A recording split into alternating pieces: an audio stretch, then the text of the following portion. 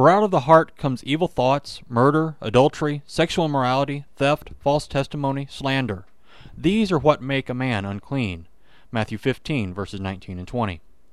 In discussing clean and unclean, Jesus drives to the heart of the matter. He goes straight to the heart, the seat of the passions, where everything has its beginning.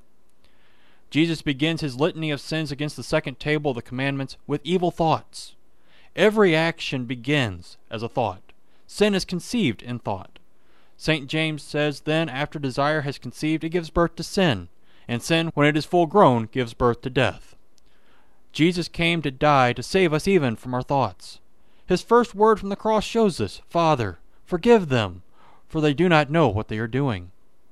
They don't know. They're not thinking straight. Their thoughts deceive them. Do not be deceived. Jesus loves you and has rescued you even from your most evil thoughts.